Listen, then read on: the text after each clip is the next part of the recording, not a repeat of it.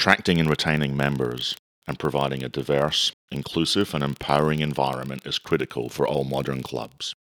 How are we doing at this? Welcome to the Camberwell Hockey Podcast. This week, Millie Bell joins the show to host Suzanne Henderson and explore the programs Suzanne's developed at Camberwell and Hockey Victoria. Here's Millie. Thank you very much, Suzanne Henderson. Do you mind if I call you Hendo? Fine with me, Millie. Excellent. So Hendo and I play hockey together, and we've got Hendo on the show today to talk about her experiences with Camberwell Hockey and Hockey Victoria. Let's start with when did you come to Camberwell? My hockey career actually started at Doncaster Hockey Club. So at the age of 8, I started playing there in their Minky program. My dad was actually one of the founders of the club. Started playing with all the girls and boys there and went through juniors and seniors. And then it got to 1998, and I guess I had been hanging around with a lot of the Camberwell people. I met my now husband, Andrew Henderson, or Rosie, through hockey, and I had been going out socially with all those people. And I got to the point at the club that I was in where a lot of my friends went off to different unis, stopped playing the sport, and I really was spending a lot of time with the Camberwell people. On top of that, there was a coach at the time, which was Ben Hartung, and he and some of the players had rung me and said, "We'd love you to come along and play for us." So, I made the move in 1998. It was fantastic. Played there, and I've played there ever since. Played at what was then State League 1. It wasn't until 2002 that we were fortunate enough that we won the State League 1 Women's Premiership, which unfortunately for Camberwell was the last time that we've actually won that flag.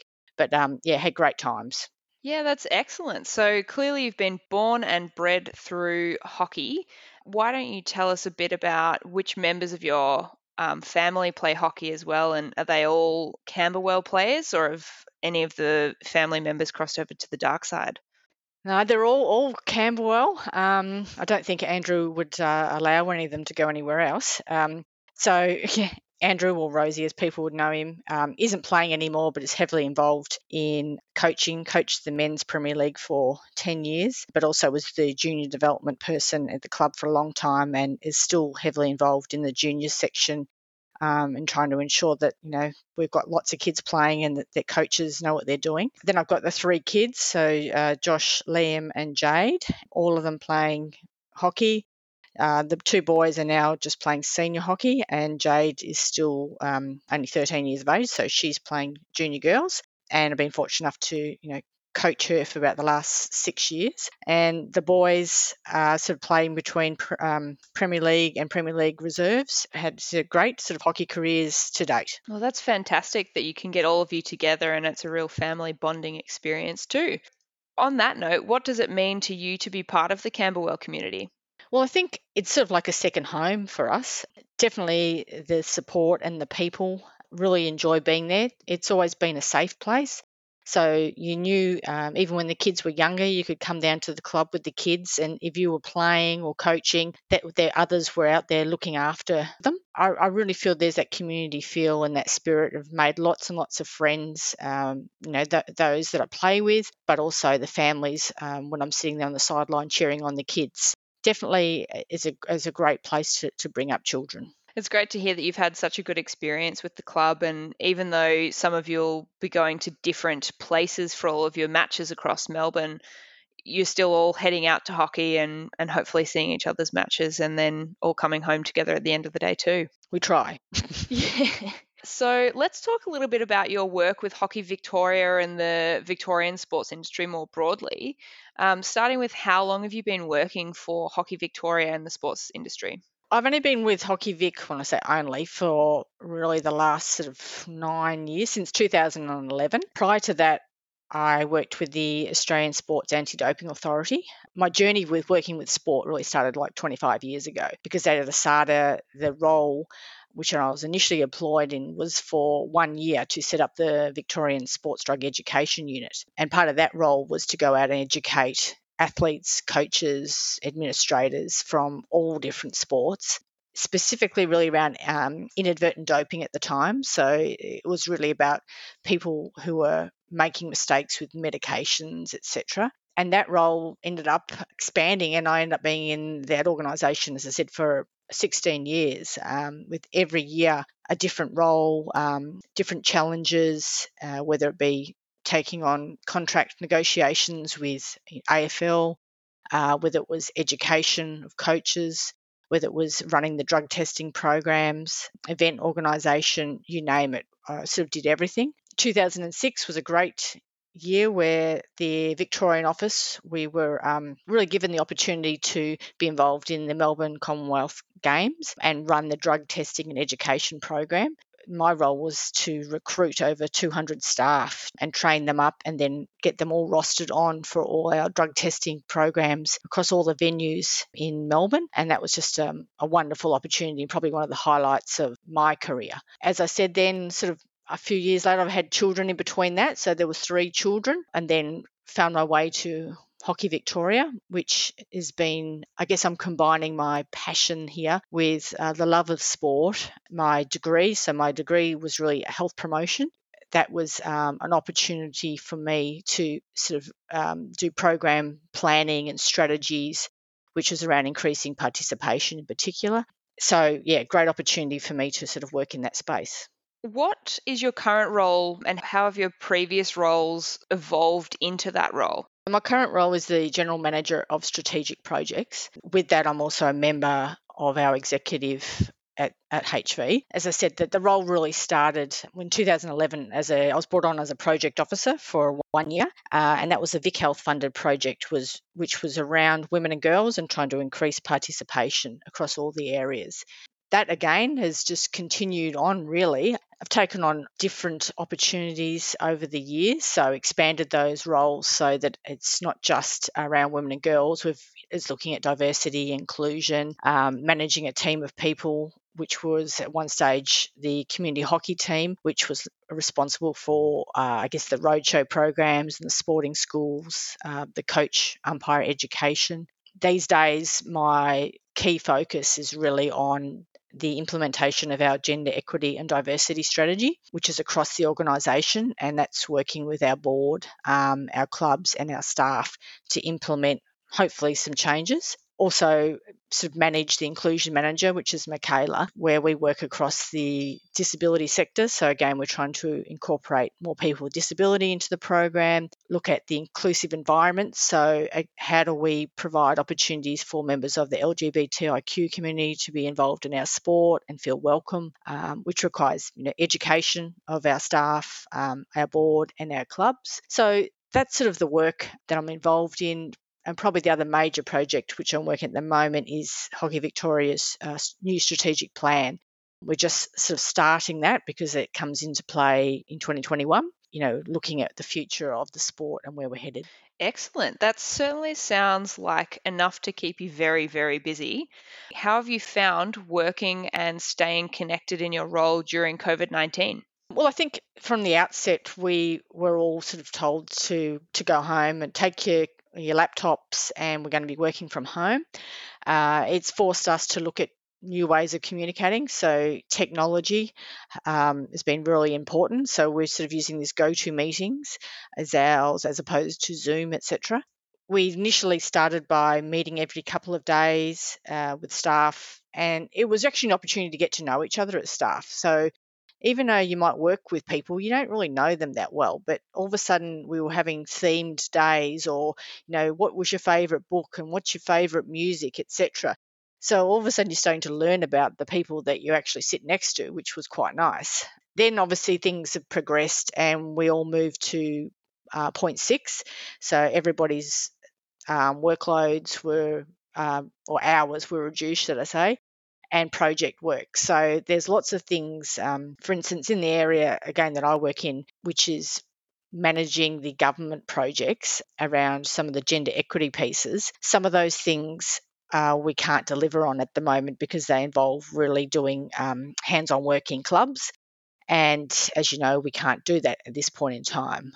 It's the same with the Access All Abilities program, which we have funding for. We can't get into the specialist schools. We're not going to be able to run the clinics, the state days, all those things.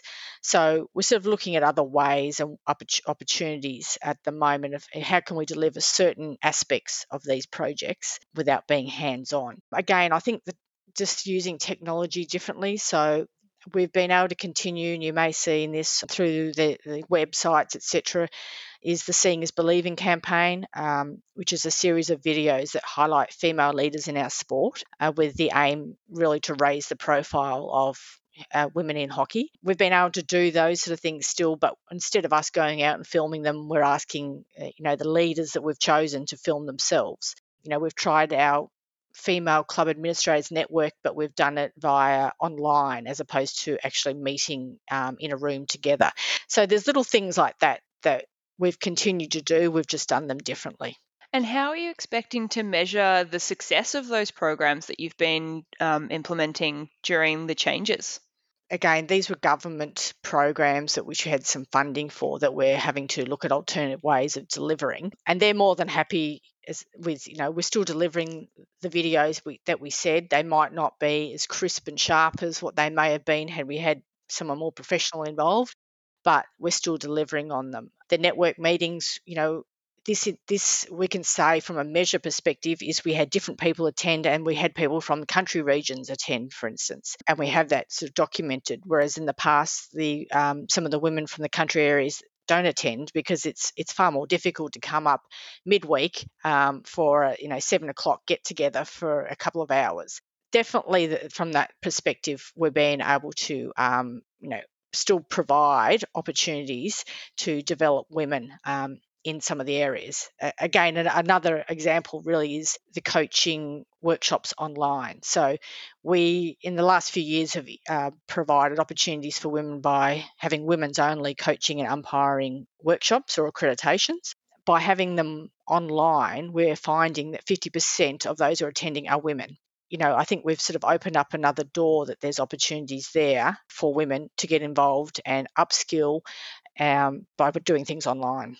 Yeah, absolutely. And I think it's really interesting to look at the impact that COVID's had, not just negatively, because there have been a lot of difficulties for people across all sectors and personally and financially and all of those sorts of things, but also taking a different approach and looking at some of the benefits it's had. So you've just listed quite a few reasons why the adaptability of your programs may actually enhance your reach going forward and those sorts of things, which is fantastic. Yeah, definitely agree. I think, as I said, and even broader than just my programs, from bigger Hockey Victoria perspective, the club forums that they've been holding fortnightly, we're getting 80 people coming online to listen to the latest update about what's going on. Now, one, it's because it's important and people need to know what's going on.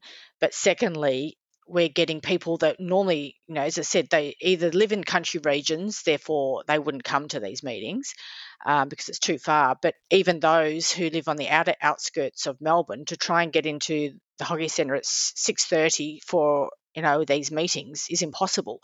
Therefore, people don't come. Whereas now, people are up to date and they can get on and do what they need to do with the latest information. So I really think there's opportunities there. I think there's opportunities that we're working out that even within clubs, particularly for board meetings, and this may open more doors for women as well, because they don't necessarily have to go down to the club at 7:30. It's freezing cold. They've rushed home from work. They're trying to feed families and get to board meetings. This may enable women who haven't been able to previously be involved in boards to actually get on boards because it's a bit easier. They could do it online. I think it'll be really interesting to see the long-term changes that come out of a situation, I guess, we were sort of forced into. I think some of these strategies will be adapted long term, and obviously some things will go back to doing, such as training on the pitch. I'm really looking forward to doing some more of that. What's been your biggest challenge in your role? I think sometimes we haven't got the money to do what we'd like to be able to do, or the resources to do what we want to be able to do. Other times it's about the influence that we have or I have on what we can and can't do. And other things maybe are restricted, remembering that we're sort of part of a bigger organisation in hockey. So, there's Hockey Australia is also above us, and there's things that we need to do to be in line with, where they're coming from. So sometimes that can hold up things that we would like to do just because maybe they're not in the same situation as we are in, or maybe it's not necessarily a priority for other parts of the country. So I'll give an example. Again, women and girls is the priority for someone like hockey in Victoria because our numbers of participation are lower for women. However, in some of the other states like New South Wales and Queensland, they're all around a 50-50 as far as males and females.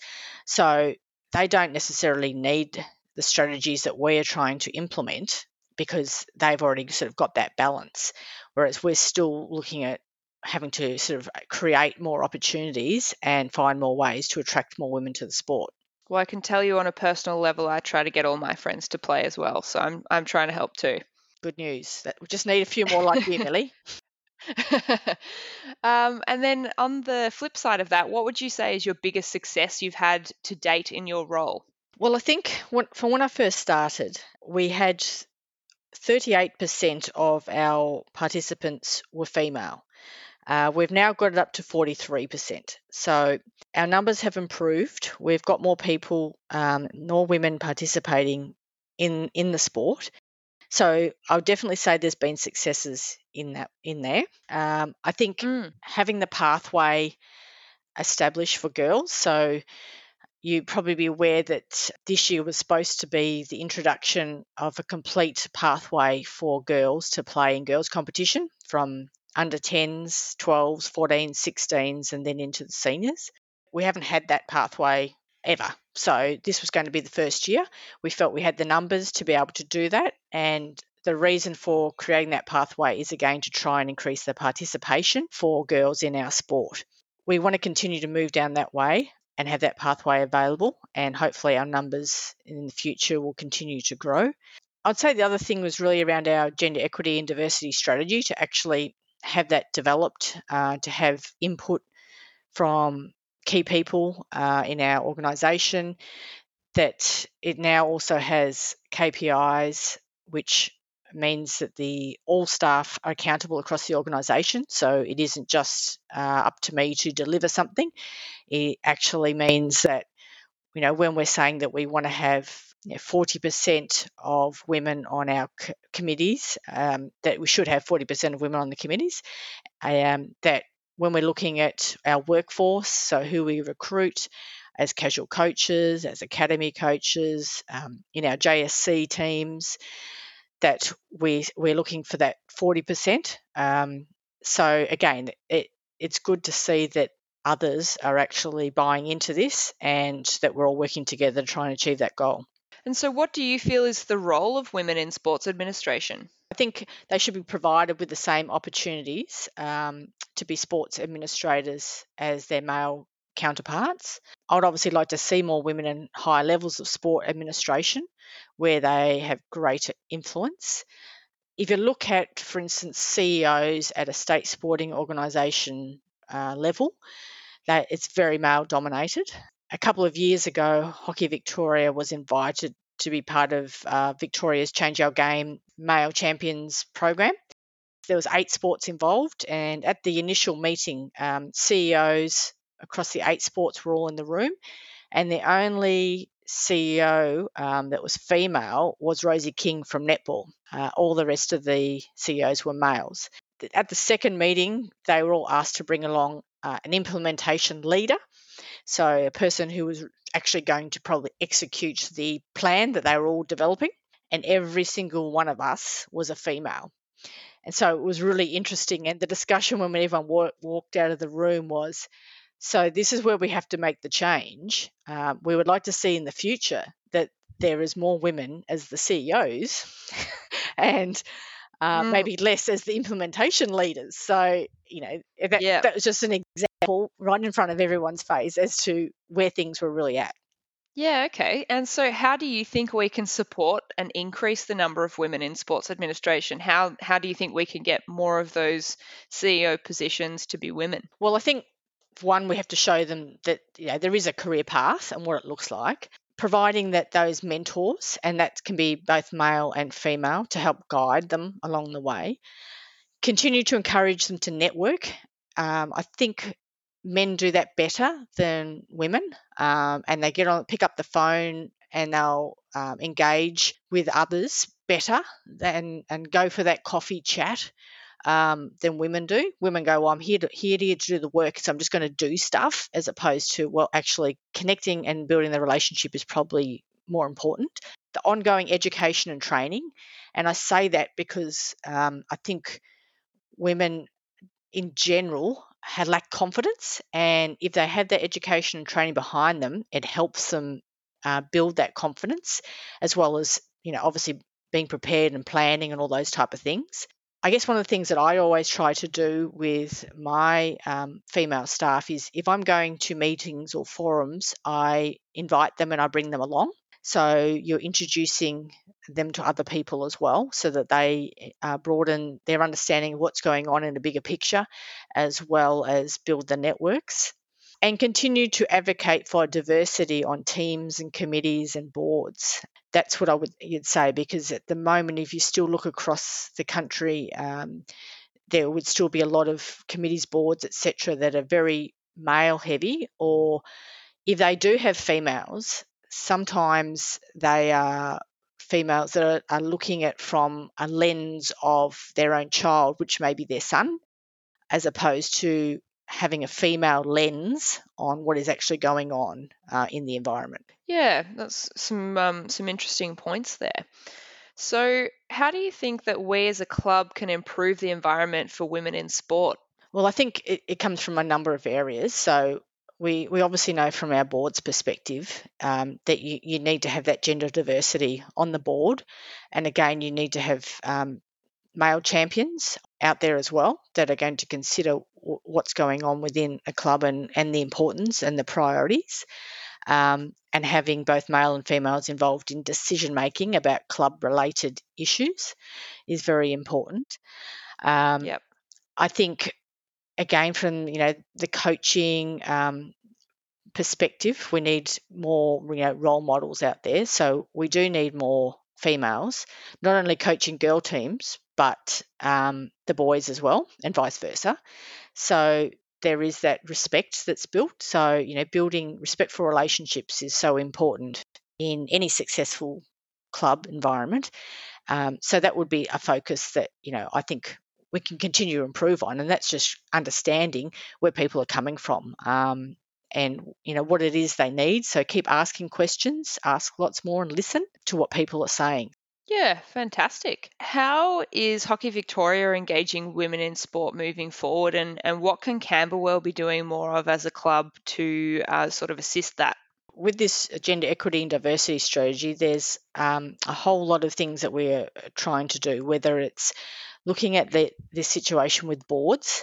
Are there women in positions of influence or not within clubs? So I think this is something that eventually will end up in the league entry criteria. Well, that's what I'm sort of pushing for eventually. And I know that only relates to clubs that are in the Premier League. However, we obviously know, like in business, that diversity improves business, whether it be financially or efficiency, or with people management, etc. That it's good for business. I think the state government, they introduced a couple of years ago that state sporting organisations had to do this in relation to boards. So I think that will be something will happen in the future, even potentially through local council, that if you're going to receive funding, that may be on the cards, that you need to have that. So I say that is one area. Again, the area of females in coaching, particularly high performance coaching, is quite low.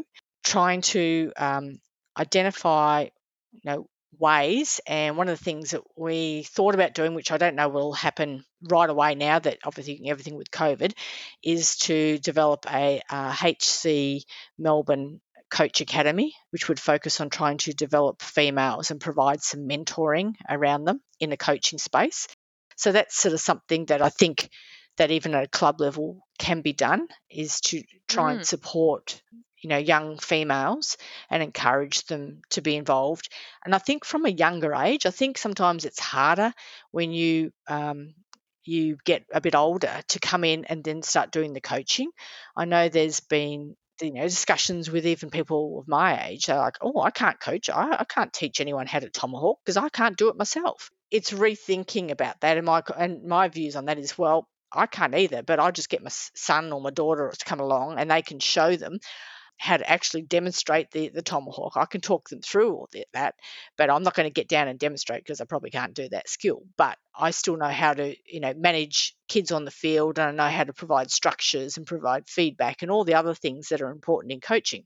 Yeah, and you're using your little community there to sort of bring some guest coaches down to assist. Correct. So I think definitely, people need to think outside the box about what they can do as opposed to what they can't do, and then make those changes. I would say the other thing HV doing to get more women is obviously trying to raise the profile of women in our community. So whether it's through, as I said, the Seeing is Believing campaign, or the Community Champions campaign that's out there at the moment, which is highlighting, and we're highlighting both males and females because, again, we're looking at this whole gender equality, if you like, and we want to make sure that we promote our sport as a sport both for males and females and genders and ages and everything else. So, yeah, that's where we're at the moment. What about on the ground level as players? So for myself, I'm not sitting in any leadership positions and things like that, but how can someone like me help to engage women in sport as well? It's really just describing to others the experience that you have when you're involved in a club. So how does it make you feel to be part of Camberwell and to be around other people, and encourage people to come down and be involved? And I think anybody, and when you say you're not, I don't think you have to be named a captain to be a leader in anything.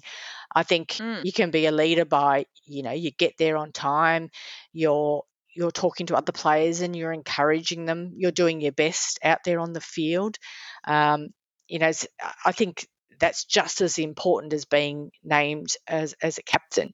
You can encourage the young ones that are coming through, and you can demonstrate all those things. You're fit, you're prepared, all that sort of stuff is all a demonstration to me of leadership, and just being kind to people, and just talking to people, making them feel welcome is part of leadership. For people within the club, encouraging them to keep coming to training and being a good role model, as you said, but also for people who haven't either played hockey before or played any sport before, just encouraging them to come and have a look at different sports. And for me as a physio, I'm always encouraging people to be physically active because that's sort of part of my role as a human being as well. But certainly the good things that come along with playing any sport and team building and endorphins and health and all of that sort of thing, are good things to get anyone down to the field, hopefully.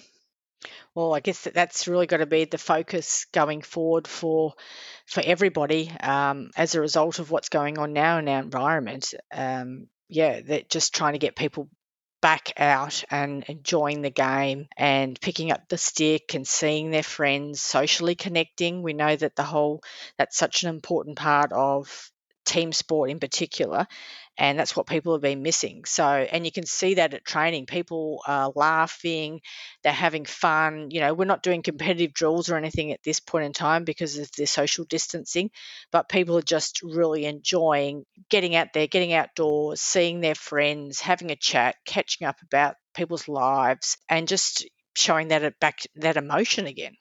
And certainly for some people, COVID has been the distance between them doing some exercise and things like that. And for some people, it's been longer. But I guess now is a great opportunity for everyone to pick up a stick and get on the field, because if you think about it, no one's really that fit. So if it's been 10 years or 2 months, everyone should just come down now and get started at ground zero. I think so. And I think the reality is this is an opportunity also to blood players, if you like, young ones, etc. With the rules changing this year around relegation and promotion, and I don't want to say it's a season that that doesn't matter, because it obviously matters to everybody, but it isn't necessarily about winning as such, and you can still enjoy. Yeah, you can enjoy the game and you can participate, and we can look at players in different situations and all that sort of stuff. I really think it's a great time to bring new people into the sport. We're aware that football leagues and netball leagues and things like that are not going to go ahead because they're thinking it's going to be too hard and too costly. If hockey can actually, if we get the go ahead from the government that we can get out there and play, I think could be a really good opportunity to engage people that have never played the sport. Absolutely. And perhaps for you, Hendo, we could send you up to centre forward to score some goals this year. You never know. All right. And have you had a mentor in your career that's helped you to get to where you are? Look, I wouldn't say specific mentor. I've been involved in a few mentor programs where I have had a mentor for a period of time, and I've utilised them to talk through some challenges that I might have been dealing with in the workplace, or to upskill me in some areas that I felt deficient in. And then I've also been the other side, where I've been the mentor for other up and coming sports administrators that have wanted some a sounding board and some advice about how to work or deal with situations, etc. There's lots of different people for that I've gone to for, depending on what the situation is actually about. So sort of picking people that you feel like you can trust, and that you can have that coffee and work through what your issues are, in a safe environment. Absolutely. Very important. And what career development have you found to be most beneficial for you? Been a person who I've studied a bit. So as I said earlier, I had a health promotion degree, which is a science sort of degree. And after a few years, went back in and ended up doing a HR degree and a business management, so a master's in those areas. So I was really keen on understanding more about people, and how to work with people, how to manage people, lead people, all those things. So I think continuing to find areas of study is important, but it's also just as important for that on the ground training and skills. And when I first started out, when I was at uni, I did take on work experience opportunities in school holidays, for instance, and they were not paid things; they were voluntary. But they come back and they help you. So an example I still remember today is when I was at uni, sort of said doing health promotion, there was a board of sort of work that you could put your name down for volunteering, and I went and applied for a Box Hill Community Health Centre. Anyway, I got the job as a sort of health promotion administrator or whatever, and I had that over the holidays and did some project work with them and had a great time, enjoyed it, learnt a lot. Probably a year later, when I was sort of in my final year of uni, I'd started to try going for jobs. And there was a job at Maroondah Social Community Health Centre as a health promotion officer. So, that's what I was training to be. And so put my hat in the ring, went for interview, got an interview, and the person who was interviewing me was the physio, who was the head of the allied health team, who I'd worked for previously in that work experience at Box Hill. So she knew me straight away. She knew what I was capable of. She understood that I was still finishing my degree, etc. But we had that personal connection, and I got the job. So it's things like that. It's about, not always about, oh, I need a paid job in something. It's where are the opportunities? Put yourself out, volunteer your time. You will connect with people, and you never know when you'll run into them again, and they will be able to provide you with your next opportunity. I absolutely agree. You should take every opportunity that you can. And I mean, perhaps I say yes to a few too many things, and that's contributed to some time management skills I've developed over the years. But I think taking those opportunities and making those connections is so valuable in the future, as well as at the time you do it. Is there anyone in particular that you look up to in sport?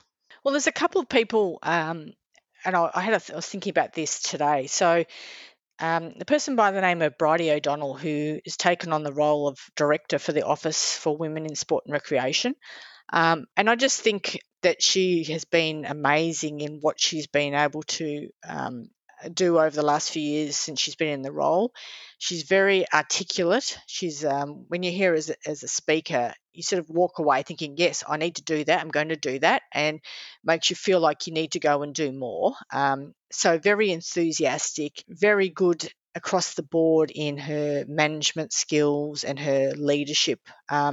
So that would be a person that I sort of admire and think, oh, wow. And, she was an Australian cyclist and professional cyclist, and she's a doctor, been a doctor and all sorts of things.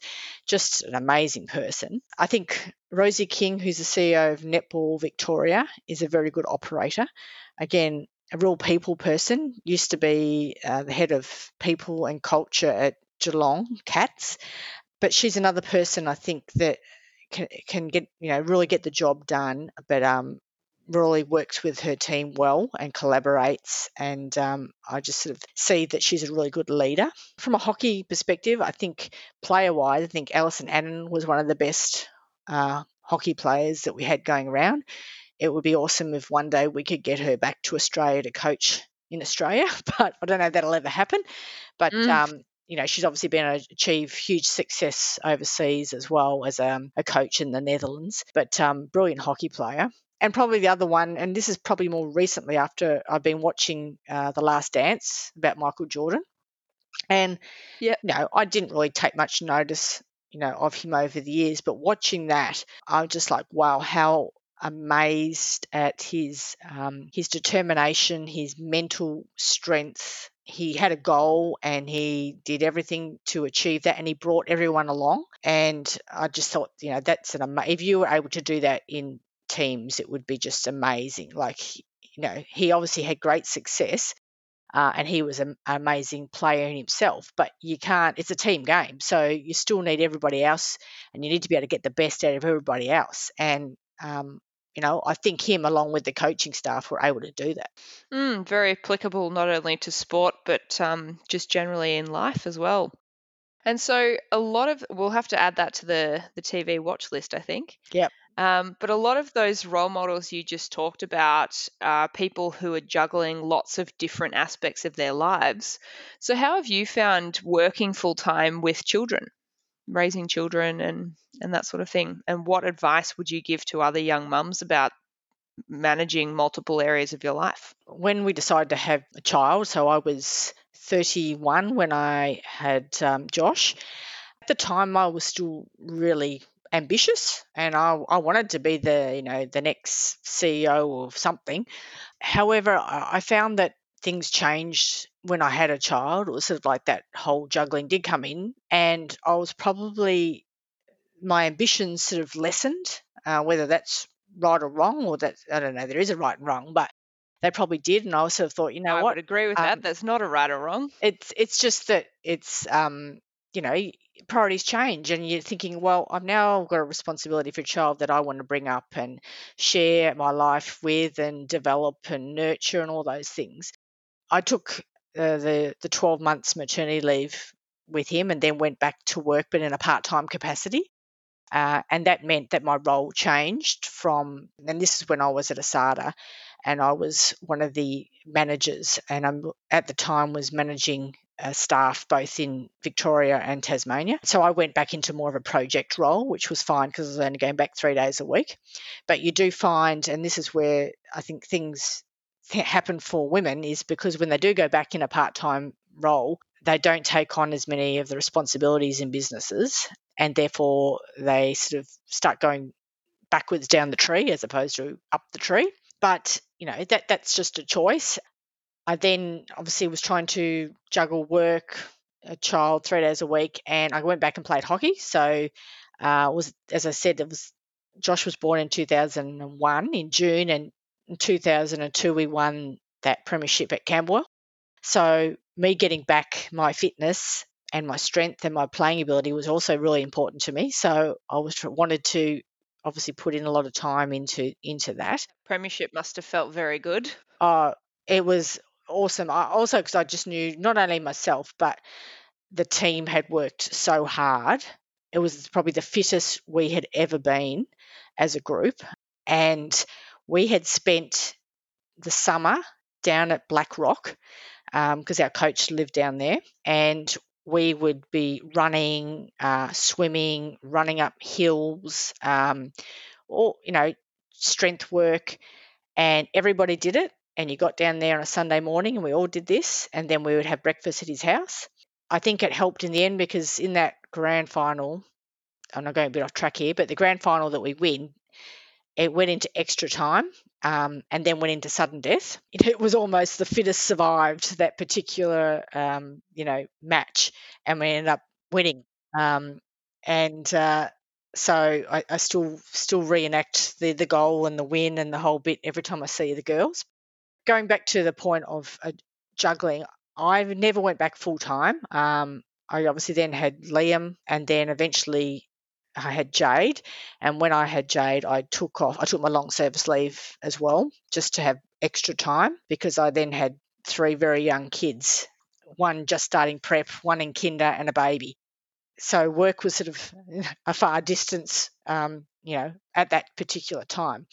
But look, I think in the end of the day, what you need to be able to do is you need to sit down with your partner and you need to make some, decisions about what you want to do, what they're going to do as well. You've got to remember there's stereotypes that the woman's going to stay home and look after the child if that's not what she wants to do, because you've both had a child together. So you need to look at sharing responsibilities, good childcare. So, at the time, it can be very difficult and very costly. So you really need to think about all of that, because sometimes you'll put all your money into childcare and you're going to work not for financial reasons, which in my case, it was like that. You were really going back to work was really about my own mental stimulation and wanting to get back around people again, use my skills, upskill, be part of conversations. And so that was what it was about, not really about financial stuff, because childcare takes most of it. So,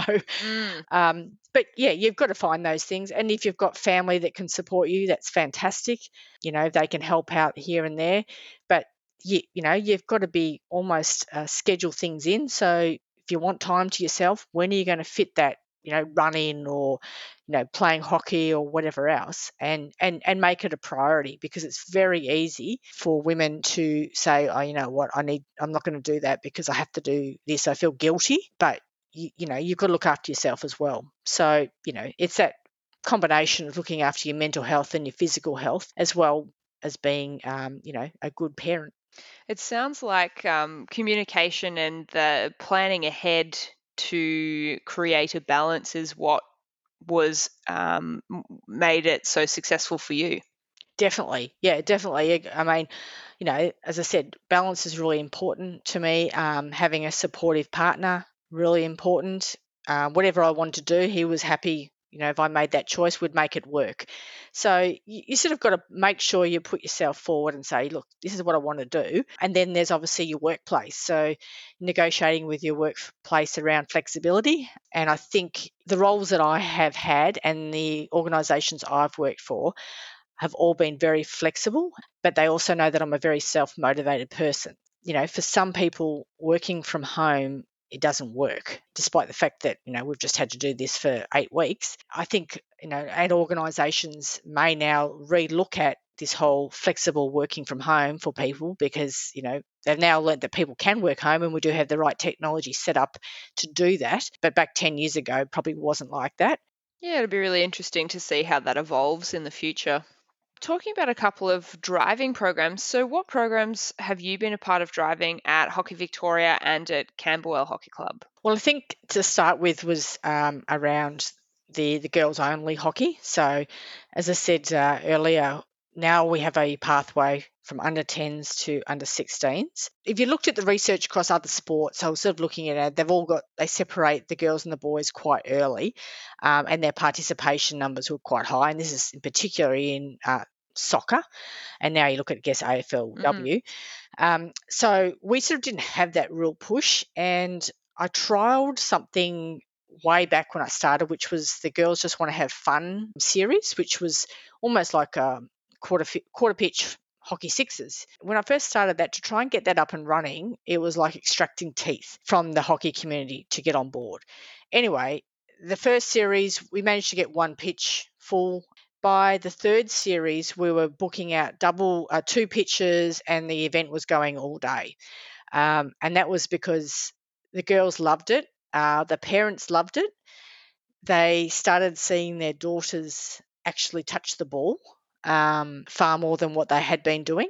I guess this was even more pronounced when I first started coaching at Camberwell, and there was only the mixed under 10s. So I coached that, and I had Jade and a couple of other girls who are also now still playing, and boys. And there were girls in that group that we would play a game and they would not have touched the hockey ball. And I just thought, this is ridiculous. So that sort of made me really push at Hockey Vic that we started the under 10 girls competition. And I went and spoke to every one of the parents at Camberwell in that team and said, we need to shift the girls into a girls team and see how they go. And I think it'll be the best thing for them. Now, a number of those parents were hesitant about that, but at the end of the first season, they had just said, wow, my daughter is actually playing hockey now. She's actually touching the ball and using skills, and have stayed in the girls' programs ever since.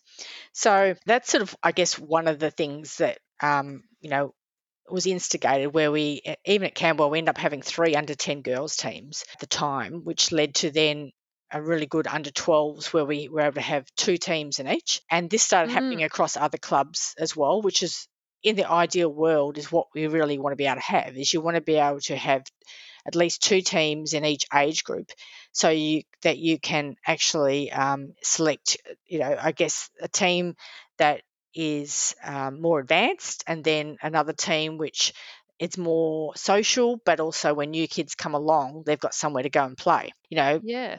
That's the whole, what's what we're aiming for altogether.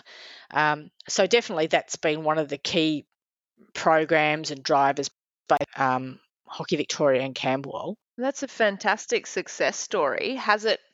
Did it come with any challenges to implement that?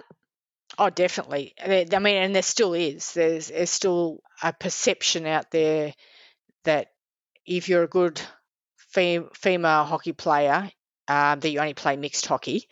And thank God there's now a lot of people at the high performance end who are saying, well, no, that's not actually right. And that what's tended to happen is that the 1 or 2 girls that have been playing in the mixed teams, they haven't necessarily developed all the skills needed to then play senior women's hockey, because they haven't been given all the opportunities. Now, again, that's only a generalisation and depends totally on the coaches involved. So how much they engaged with the girls and how much opportunity do they give them an opportunity on attacking corners, for instance, or defending corners. Because what the high performance VIS coaches were finding, that there were girls coming in, at the highest end. Yes, they could play hockey, but they hadn't developed a whole set of skills because they were never given the opportunity to do that.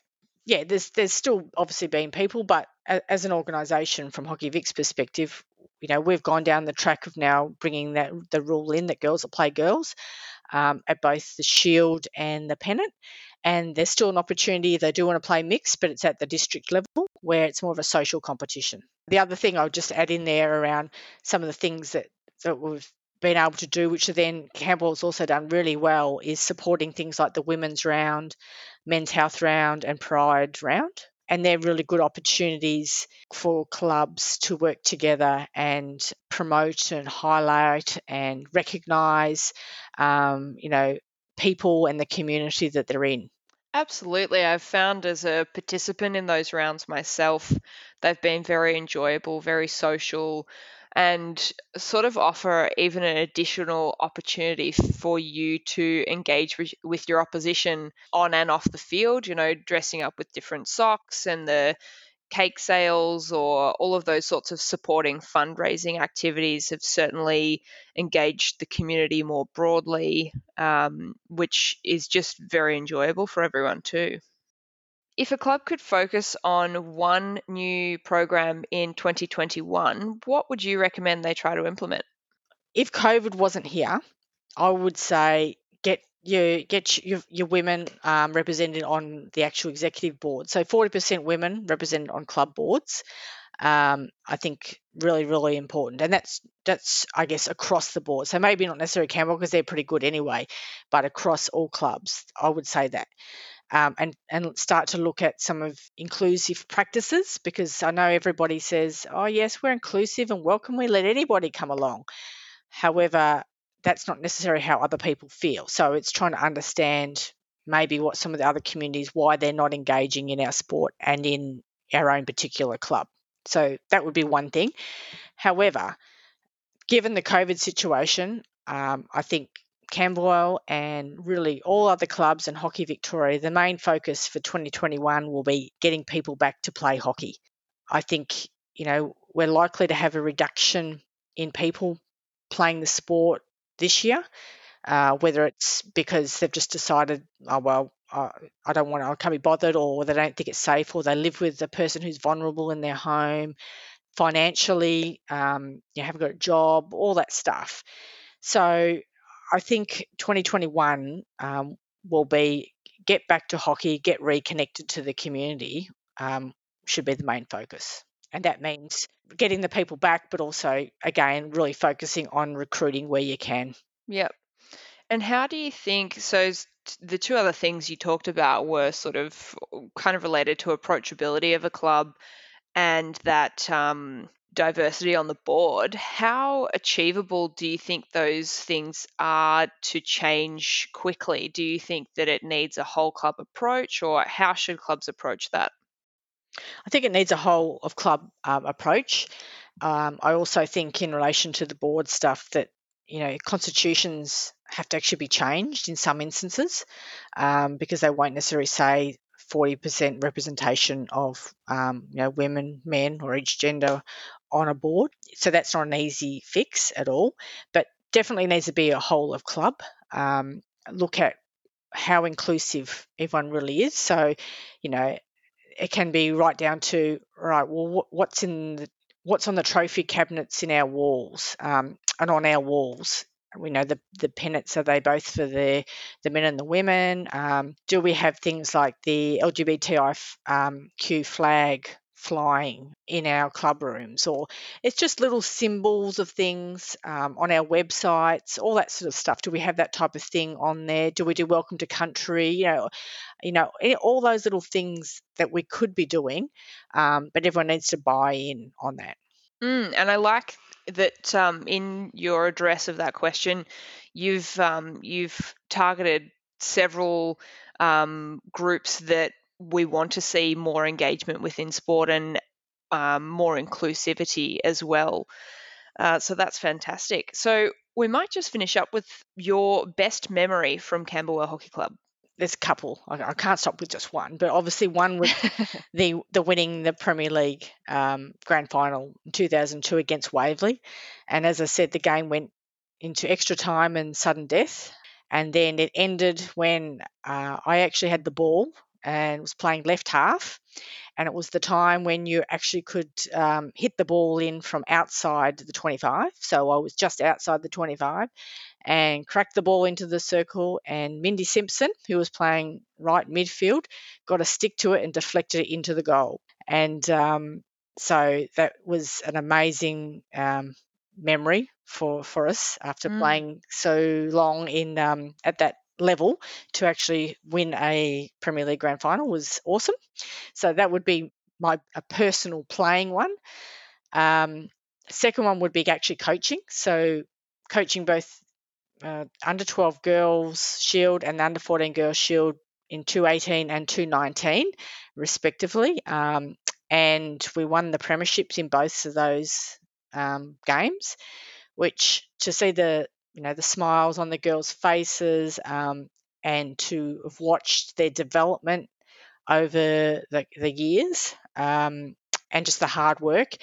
And, for these group of 15, and this is probably, probably over those 4 years, there would be, I reckon, 1 or 2 occasions when we didn't get the whole team to come to training.